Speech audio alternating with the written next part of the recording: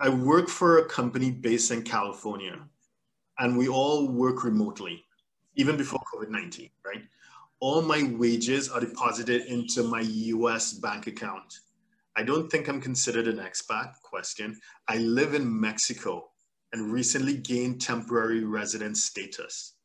I don't earn any wages from a Mexican source. So, US expat, living in Mexico, no Mexico source income, all US source income deposited into an account in the US. Carlos, what are your thoughts? Okay. I think that the main situation to be analyzed here is that this person is living in Mexico. So living in Mexico, what implies? If this person is living in Mexico, let's say has a house in Mexico, then could be considered as a Mexican resident. If let's say that this person is working in Mexico but has a family outside in the US, or he has a passport in the US, so we can have a double taxation here. Maybe let's say the Mexican authority would look at the bank account in the US. It doesn't matter that it's outside Mexico.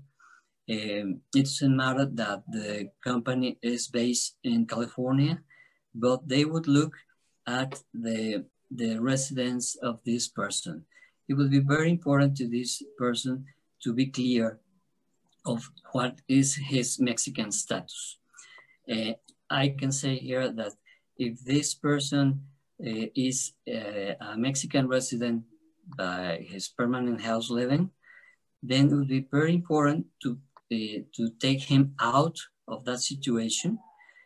Maybe if he chooses to be a US tax resident, maybe to file a suspension notice before the Mexican IRS in order to be out of the scope of the Mexican authorities, and also to file another notice at the mailbox of the Mexican IRS.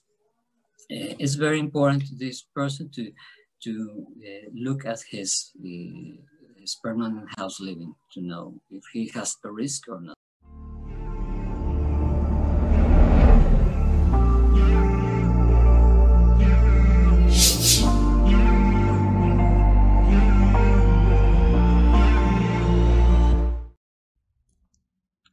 Please subscribe, like, share, and comment below.